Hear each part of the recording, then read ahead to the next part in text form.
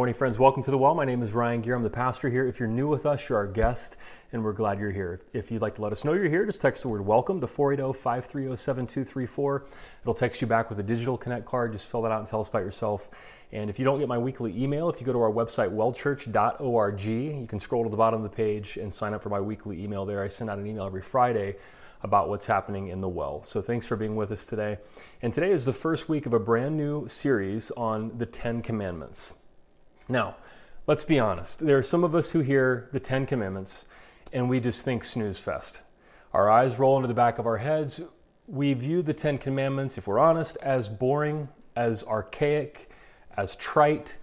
Why would we talk about this in the 21st century? We're aware of how the 10 Commandments are used as a political football in the United States. There are politicians who try to pander to religious voters by saying they're going to put the 10 Commandments on public property. And we just have this distaste, some of us, if we're honest, when we hear the 10 Commandments. Now, you may think that you know what the 10 Commandments mean, but perhaps not, because of the way they have been used in our society. Now, they're also part of pop culture. Cecil B. DeMille actually made 2 movies on the 10 Commandments. One was a silent film in 1923, and then, of course, the Charlton Heston version in 1956. Mel Brooks had a slightly different take in the 1980s. In History of the World Part 1, he played the part of Moses, and he actually received 3 tablets with 15 commandments from God, but he tripped and fell and broke one of them. So he's like, oh, look, the 10 Commandments. So the 10 Commandments are a part of pop culture. We may have an idea of what they mean. Most of us probably know them better than we think we do, but maybe we don't capture all of the meaning of the 10 Commandments, especially in their historical context and what they can mean for us today. So the Jewish, Catholic, and Protestant lists of the 10 Commandments are slightly different. The numbering is different based on combining a couple or adding the intro as the first commandment. They're all taken from Exodus chapter 20. They all say the same thing, but the ordering is just a little bit different. So here is our order for this series. This is the Protestant version. Commandment number 1 that we're talking about today: you shall have no other gods before me. You shall not make for yourself a graven image. You shall not take the name of the Lord your God in vain, which may mean something different than you think. Commandment 4, remember the Sabbath day to keep it holy. Honor your father and your mother. Honor your parents. You shall not kill. You shall not commit adultery. You shall not steal. You shall not bear false witness against your neighbor. And you shall not covet your neighbor's house or anything that belongs to your neighbor. So in their historical context, the 10 Commandments were a challenging and inspiring leap forward in their time. And even those of us who may think that the 10 Commandments are boring or archaic or trite, or we just don't want to hear about them because of the way they're used in politics in America, unfortunately, the 10 Commandments are still an inspiring and challenging document for us here in the 21st century. Let's think about the difficulty our culture has had with putting political figures or ideology above the God they say they worship over the past few years.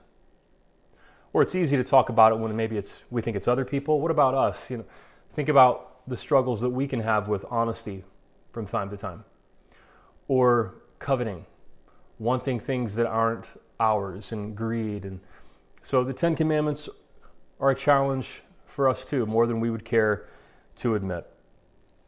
Now, really what we're going to see in this series is the 10 Commandments are about how we order society. They're about ordering society, ordering the house of our society. Like, we have rules in this house. Ordering our house, our society, in a way that benefits everybody. They were a giant leap forward in their time, and they still are for us today. So today we're starting with the first commandment. It's from Exodus chapter 20, verses 1 through 3. And let's read together now. And God spoke all these words: I am the Lord your God, who brought you out of Egypt, out of the land of slavery. You shall have no other gods before me.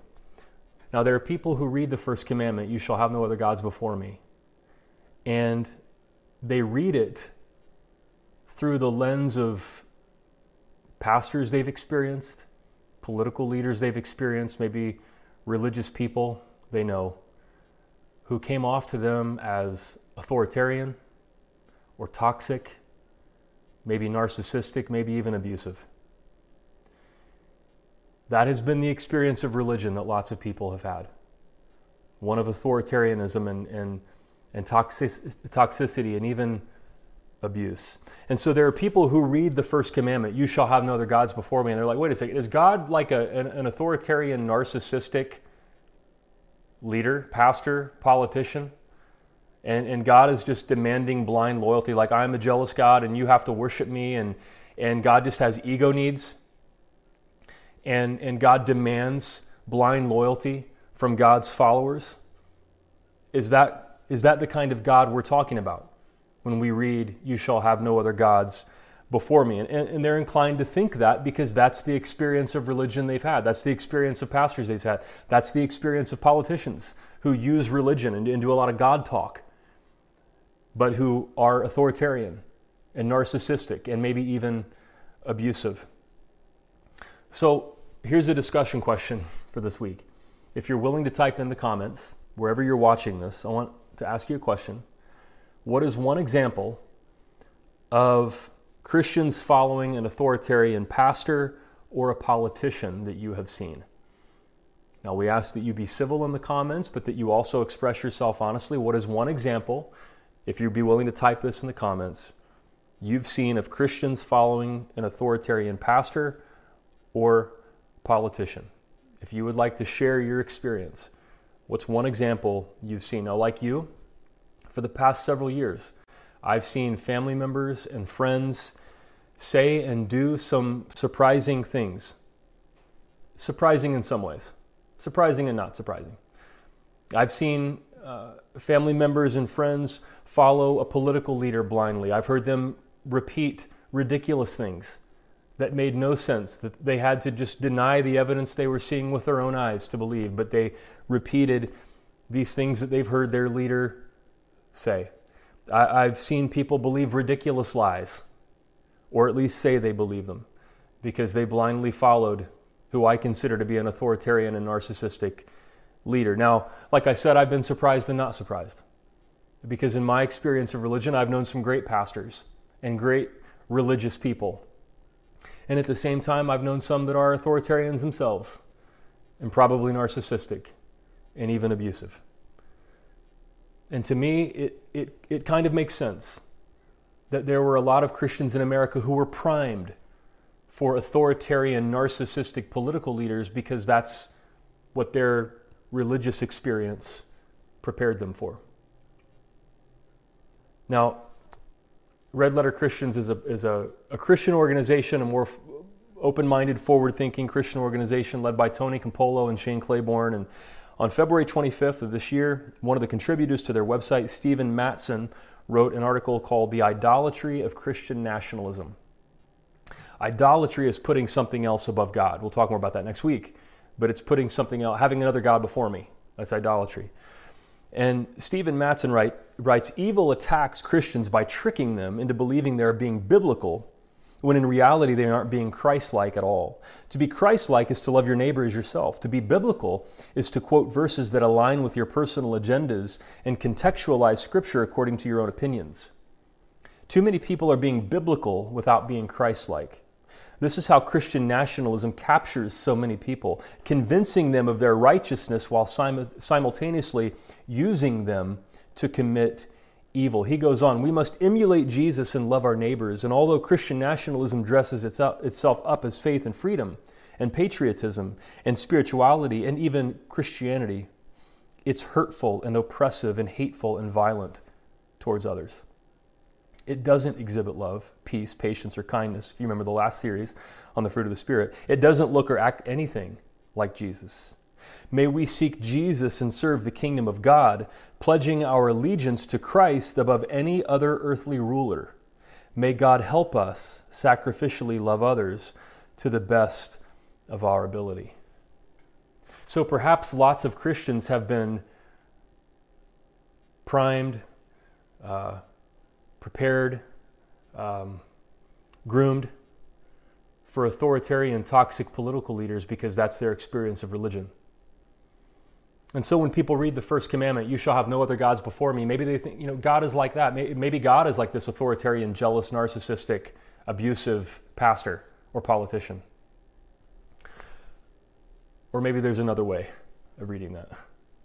As Americans, we actually have an advantage when we read the first commandment because we have a founding document that does the same thing that the first commandment does. In our Declaration of Independence, I have allergies, and so I'll cough uncontrollably, and I try to catch it, and my breathing kind of sounds weird, so pardon me, I'm trying not to cough. But our Declaration of Independence starts like this. We hold these truths to be self-evident, and it says all men, but we mean all people, that all people are created equal, that they are endowed by their Congress with certain inalienable rights. Is that what it says? They are endowed by the President of the United States with certain inalienable rights. They are endowed by the Supreme Court with certain inalienable rights. Is that what it says? No, it says they are endowed by their Creator with certain inalienable rights, that among these are life, liberty, and the pursuit of happiness. What does the Declaration of Independence do? What is it doing when it grounds human rights in a creator? Not the government, not a particular person, not a social fad, not somebody's opinion, but when it says we hold these truths to be self-evident, all these rights, they're given to us by our Creator, by God. What does that accomplish? That's obvious. What it does is it roots human rights in the highest authority, in an authority higher than even the United States government. And in doing so, it says there is no law that can take your rights away. There is no politician who has the right to take your rights away. Why? Because your rights are God-given by the highest authority. And so the Declaration of Independence roots human rights in the highest authority imaginable in God. And that's exactly what the first commandment does. When the first commandment says, you shall have no other gods before me, what that does is it roots the rest of the law, and that's what the Ten Commandments are. They're laws, they're jurisprudence, they're a declaration of human rights. It roots those laws in the highest authority, in God. And in doing so, says there is no government, there is no leader, there is no despot, there's no demagogue, there is no court that can take these rights away from you because they're given by God. That's what the first commandment does.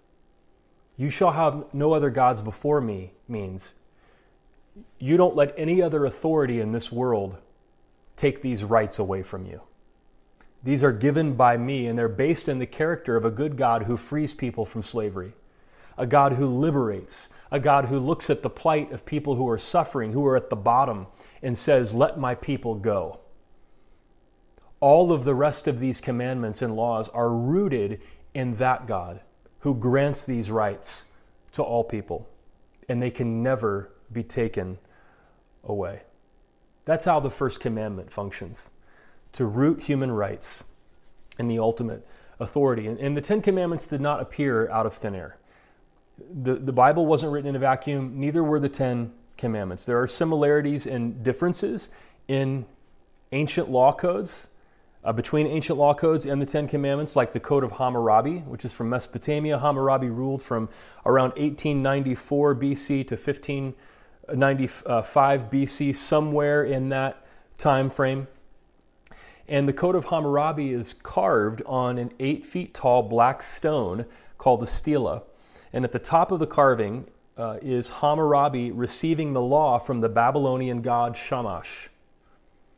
And there are 282 laws carved into the stone, and they're mixed with praise for Hammurabi and his rule. And there are similarities. There are laws about bearing false witness against your neighbor.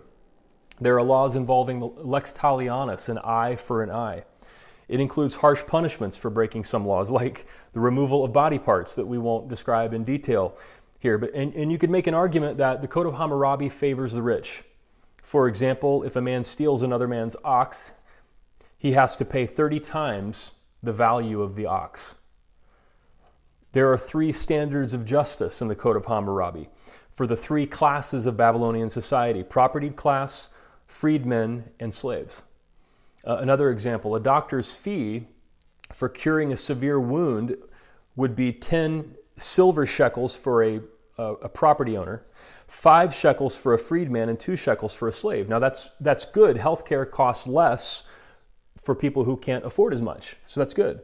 But at the same time, penalties for malpractice on the part of that doctor followed the same logic. A doctor who killed a rich patient would have his hand cut off, while only financial restitution was required if the victim was a slave. So the value of your life was based on how much money you had. So the 10 Commandments came to exist among a people who had been freed from slavery. That was their story. That's the intro to the 10 Commandments. I brought you out of Egypt. You shall have no other gods before me. And the Old Testament scholar Walter Brueggemann writes, the Decalogue, meaning the 10 Commandments, stands as a critical principle of protest against every kind of exploitive social relation, and as a social vision of possibility, that every social relation can be transformed and made into a liberating relation. The 10 Commandments are an inspiring challenge, Brueggemann says, and they present the possibility that human beings could be liberated in a society, that the people at the bottom could be liberated from exploitation and oppression and could have a fair shot, that they present the possibility, the invitation to us that this kind of society is possible, a society of liberation. And so in the 10 Commandments, human rights are rooted in the character of a compassionate God who frees people. They're a declaration of human rights rooted in the authority of God, and they're about how we order society. So it's easy to talk about how other people put something else above God. If you're not a Christian nationalist, it's easy to see how Christian nationalism is idolatry, and how there are lots of Christians who have put their ideology, their nationalism above God. But it's harder to talk about ways that maybe we are putting some things above God. Now, it's obvious to the rest of the world what the God of America is. When people from other countries look at us, when they travel here, when they immigrate here, it's obvious to much of the world what God Americans tend to put first, and that God is money. America is a land of opportunity. That's how we want to view ourselves. We talk about the American dream. And it's true, we do have a value of rags to riches, that you can out-earn the class of your birth, that you can rise above the state that you were born into. And you can gain wealth, and you can gain freedom and independence in doing so. And I believe that's a good value. I would rather have that value than not have that value. And at the same time, there's a downside to that.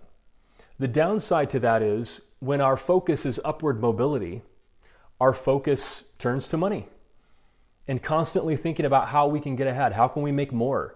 How can we invest? How can we engage in this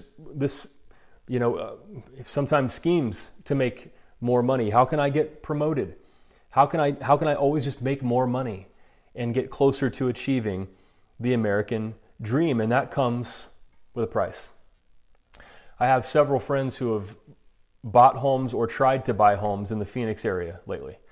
And all of them had to put in at least 20 offers, sometimes sight unseen, sometimes without an inspection. And lots of them had to offer an amount of money that was $50,000 above the listing price of the house.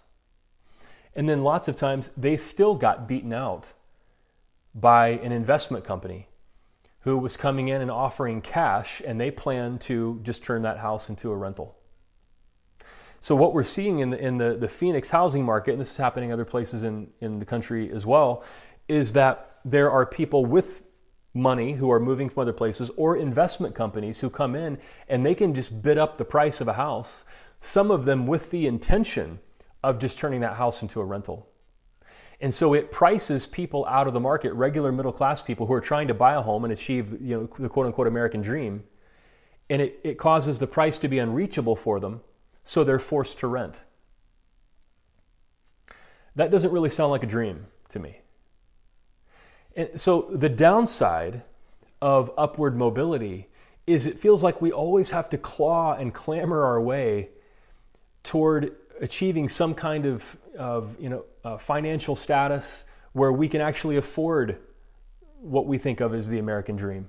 And there are other people who are coming in and trying to get theirs, and it makes it harder for us.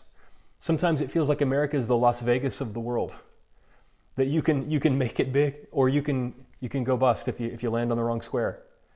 And so our focus in an environment like this it almost forces us to put our focus on money.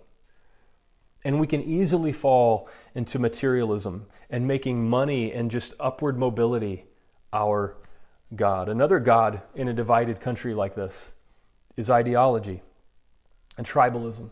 Maybe it's easy for you to see how so many Christians have fallen into Christian nationalism. Maybe it's not as easy to see how we can put our own ideology or our own tribe above God. We live in a country bombarded with propaganda, in which the fairness doctrine was struck down in 1987, and since then we have cable quote-unquote news shows that just lie to the American people. And we have what the former Senator Al Franken calls two information universes in America, where Americans are split into two different realities, two sets of facts, two different ways of viewing the world because of intentional propaganda put out to divide Americans. And then we get into one of those camps, and the pressure for us, because humans are tribal creatures, the pressure for us is to fit in and just to go along with whatever ideology that we encounter in our tribe, and not to rock the boat and just believe what our tribe believes. And when we do so, without questioning anything, well, we've put our ideology above God. It's a temptation that's real, especially in the divided and dangerous time we live in. But does your cultural tribe, your tribal identification, your ideology take the place of God in your life? Or are you willing to question your ideology and the beliefs of your tribe?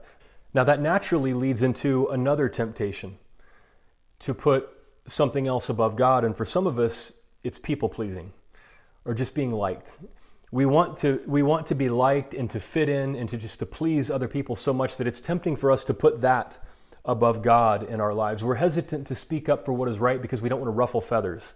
And by ruffling feathers, we mean we don't want people to criticize us. We want to fit into our social group. Even people that say horrible things or are supporting nationalism. And so we just stay silent. And sometimes we want to put people-pleasing above God to the extent that we will convince ourselves that staying silent is a virtue. We'll convince ourselves that just not offending people is a good thing, and being nice. I just don't want to offend. I just want to be nice. I just don't want to offend people. We'll convince ourselves that that's a good thing. When in reality, silence is complicity. Silence is appeasement. Silence is letting aggressive people who have an evil agenda just do what they want without being challenged. That's what silence really is. But sometimes we want to please people so much and fit into our tribe so much, or just not ruffle feathers in our family or with our friends so much, that we will put people pleasing above God. I was driving in the car with my sons the other day, and they were asking me questions about the CDC and masks, the CDC guidance that came out last week. And they were asking about what's the right thing to do, and well, why would they say this if this could actually happen? And we started talking about leadership. And I said to my boys that what's tough about leadership is leaders lead people not where they want to go, but where they need to go. And I said, when you do that, you will always face criticism. It's not if. You will always face criticism if you really choose to be a leader and you lead people where they need to go and you speak up for what's right. You will always face criticism. But I explained to my boys, the reason it's worth it, the reason that it's worth it to face criticism is you know you did the right thing. You know you led people to where they needed to go. You believed in the cause and you sacrificed and you led people there and you stood up for what is right. That makes it worth facing the criticism. But that's a temptation for many of us, to put people-pleasing above God and doing what is right. And then this is my last point. For those of us who are in the well and churches like this, sometimes our God, and this is a difficult thing to admit, it's a difficult realization, but sometimes our God is being stuck in a state of confusion or perplexity about what we believe about God and religion and deconstructing and reconstructing. And we get stuck in this state of confusion. And that becomes the number one motivator or driving force in our lives, in our spiritual lives, above God. Now, some of you may be thinking, I don't even like the way you said that just now. Like that's guilt producing. And that takes you back to a religious experience that you had in the past. But here's what I mean. Walter Brueggemann, the Old Testament scholar we quoted earlier, said that religious conservatives tend to forget the last 6 commandments that are about our relationship with people and social justice. And religious progressives tend to forget the first 4 commandments that are about God. Religious progressives, we like to focus on the ethical, social justice part of the 10 commandments, but it's difficult for us to focus as much on the commandments about God because we have so many questions about God and about metaphysical things. And for those of us who are deconstructing or reconstructing or trying to reconstruct something, we can get stuck. We can get stuck in a place where we lose any kind of spiritual passion or commitment because we know we don't want to go back to what we experienced before, which is a good thing. But we don't know where we could possibly go from here. We don't have any direction or guidance about how we could get out of this state of confusion or perplexity or cognitive dissonance where we just don't know what to believe. And so we just get stuck in this confusion. And you could make the argument that that confusion is put in the place of God in our spiritual lives. Now, Brian McLaren just released a book called Faith After Doubt. And if you're feeling stuck in confusion in your spiritual journey, if you're deconstructing or reconstructing and you're confused and you're just not sure where to go from here, this book might be exactly what you've been looking for. And in the book, Brian describes 4 stages of faith, and he draws on a multitude of models from religion and psychology to describe these 4 stages of faith. And let's see if this would help you make sense of maybe where you are and about how you could move forward from here. And I'm speaking to myself too. So stage 1 is simplicity. Stage 2 is complexity. Stage 3 is perplexity. And stage 4 is harmony. Now, stage 1 folks look to authority figures to tell them what to believe and what to do. These are folks who are susceptible to authoritarianism. They value being part of a good, right, and true group.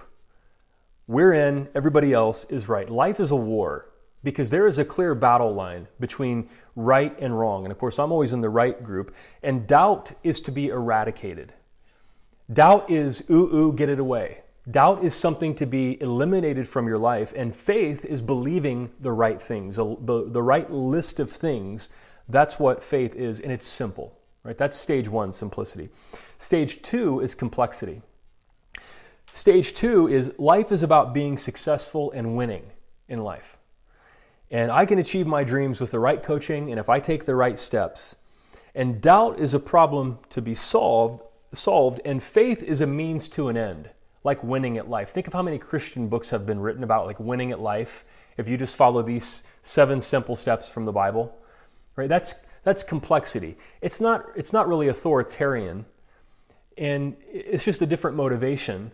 People in stage 2 just want to be successful in life, and faith is kind of a means to getting there. And you know lots of churches that kind of cater to stage 2. Stage 3 is perplexity. In stage 3, you start to ask questions, real questions. And stage 1 and stage 2 begin to fall apart. You realize that the first two stages do not adequately explain life and deal with all the questions that you have. And when you begin that, you are thrown into perplexity. You see through authoritarianism, you see through hypocrisy, you value intellectual honesty, and doubt is a virtue. Like we say at the well, questions and doubts welcome. You're welcome to express your faith and your doubts. Doubt is a virtue. Doubt's a good thing because it leads you to question and deconstruct what doesn't work and hopefully reconstruct something that does. And faith can actually be an obstacle to critical thinking. And so when you hear the first 4 commandments, or like commandment number 1, you shall have no other gods before me, you're like, wait, that could be an obstacle to critical thinking, to me deconstructing and reconstructing, because it reminds us of going backwards and just accepting, blind faith and following some authoritarian pastor. And so faith can actually be viewed as an obstacle. And many of us here at the well, we're in perplexity. And the danger for us is getting stuck there. Getting stuck in this place of perplexity and confusion and cognitive dissonance and never being able to move beyond that. And I would submit in the most gentle way possible that would be an example of putting something else above God. Putting perplexity and confusion and getting stuck there can be something that actually becomes an idol, putting that above God. Now, Brian writes that there is a 4th stage called harmony. And harmony is about becoming comfortable with the connection of everything in life, even the things we don't like, and being comfortable with mystery. And it's a way of coming to see that everything belongs. The fundies have their place, and they're not going away. And so I have to figure out how to do life and love them, even though I vehemently disagree. And harmony is holistic. It sees us all as interconnected. And it's compassionate. And all questions are not answered. Doubt is a necessary part of life. And faith is, check this out as Brian writes, faith is humble, reverent openness to mystery that expresses itself as non-discriminatory love. Now that's a challenge. Because if you're in perplexity, you're asking questions and you know what you don't want to be. And I'm right there too. And we know the right thing is to speak out against the dishonesty and the hypocrisy and the authoritarianism that we see. That is the right thing. In harmony, that's the right thing too. But harmony is about more than just tearing things down and maybe trying to build something up. Harmony is getting to a place where I can love everybody and I can even speak out and critique in love. I can speak out against authoritarianism and bigotry and racism and fascism as I should. And I also see that we're all human. And so there's this grand mystery to life where I see us all as interconnected and I am a part of that. And I'm willing to speak out for what is right and even sacrifice for what is right. And be hurt by people who are in stage 1. But I refuse to hate them. I refuse to demonize the way that they do. I think that's what Jesus did. Of course, Jesus is in stage 4 harmony. Of course, that would be the only correct Sunday school answer, but isn't that what we see in Jesus' life? Jesus turned the tables over. Jesus spoke out against injustice, and he also said, Father, forgive them, for they know not what they do, as they crucified him. That's a different stage than just being perplexed and confused about what I believe and getting stuck there. Somebody who lives in stage 4 harmony has been able to work through, and it's not something we can force or fake. You don't want to do that. But choose not to get stuck in perplexity and confusion and move to something beyond that Brian calls stage 4 harmony, where we really can put God first and we can put good first. And we can be passionately committed to God and goodness.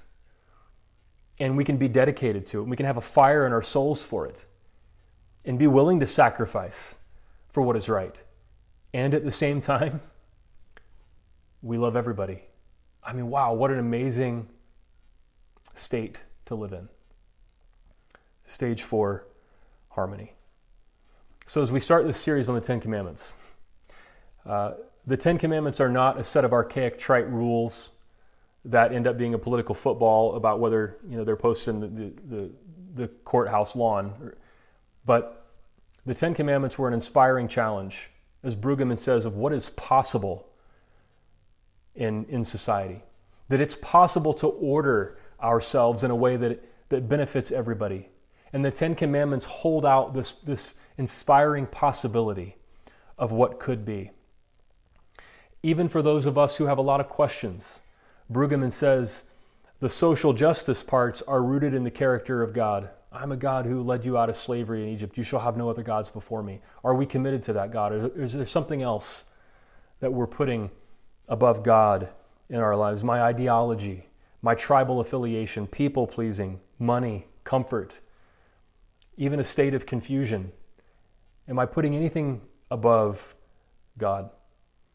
And if I allow myself to be challenged, invited to seeing what's possible in my life, there's more for me. A way that I can put God and goodness first. And there's a new stage of growth and development for me.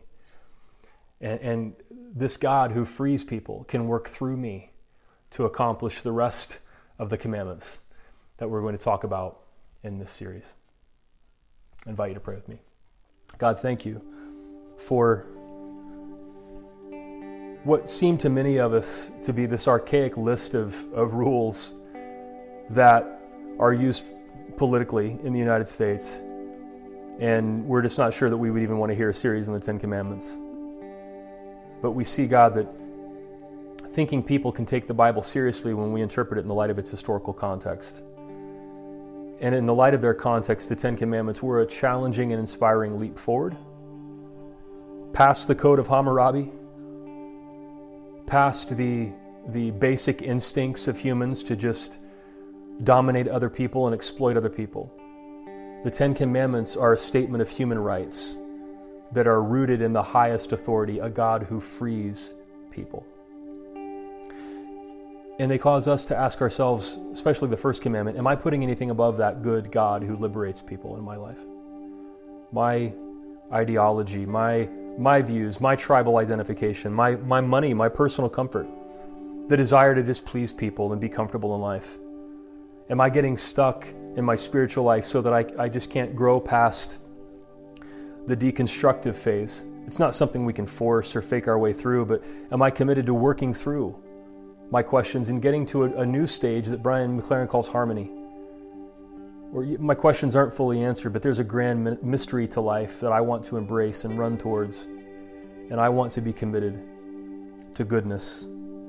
And yes, even to this mysterious idea of God that is challenging for me.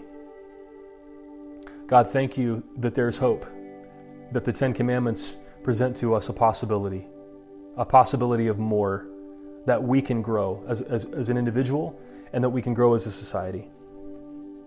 And we're excited about this series and we're open. And we say, speak to us, God. In Jesus' name, and everybody said, amen.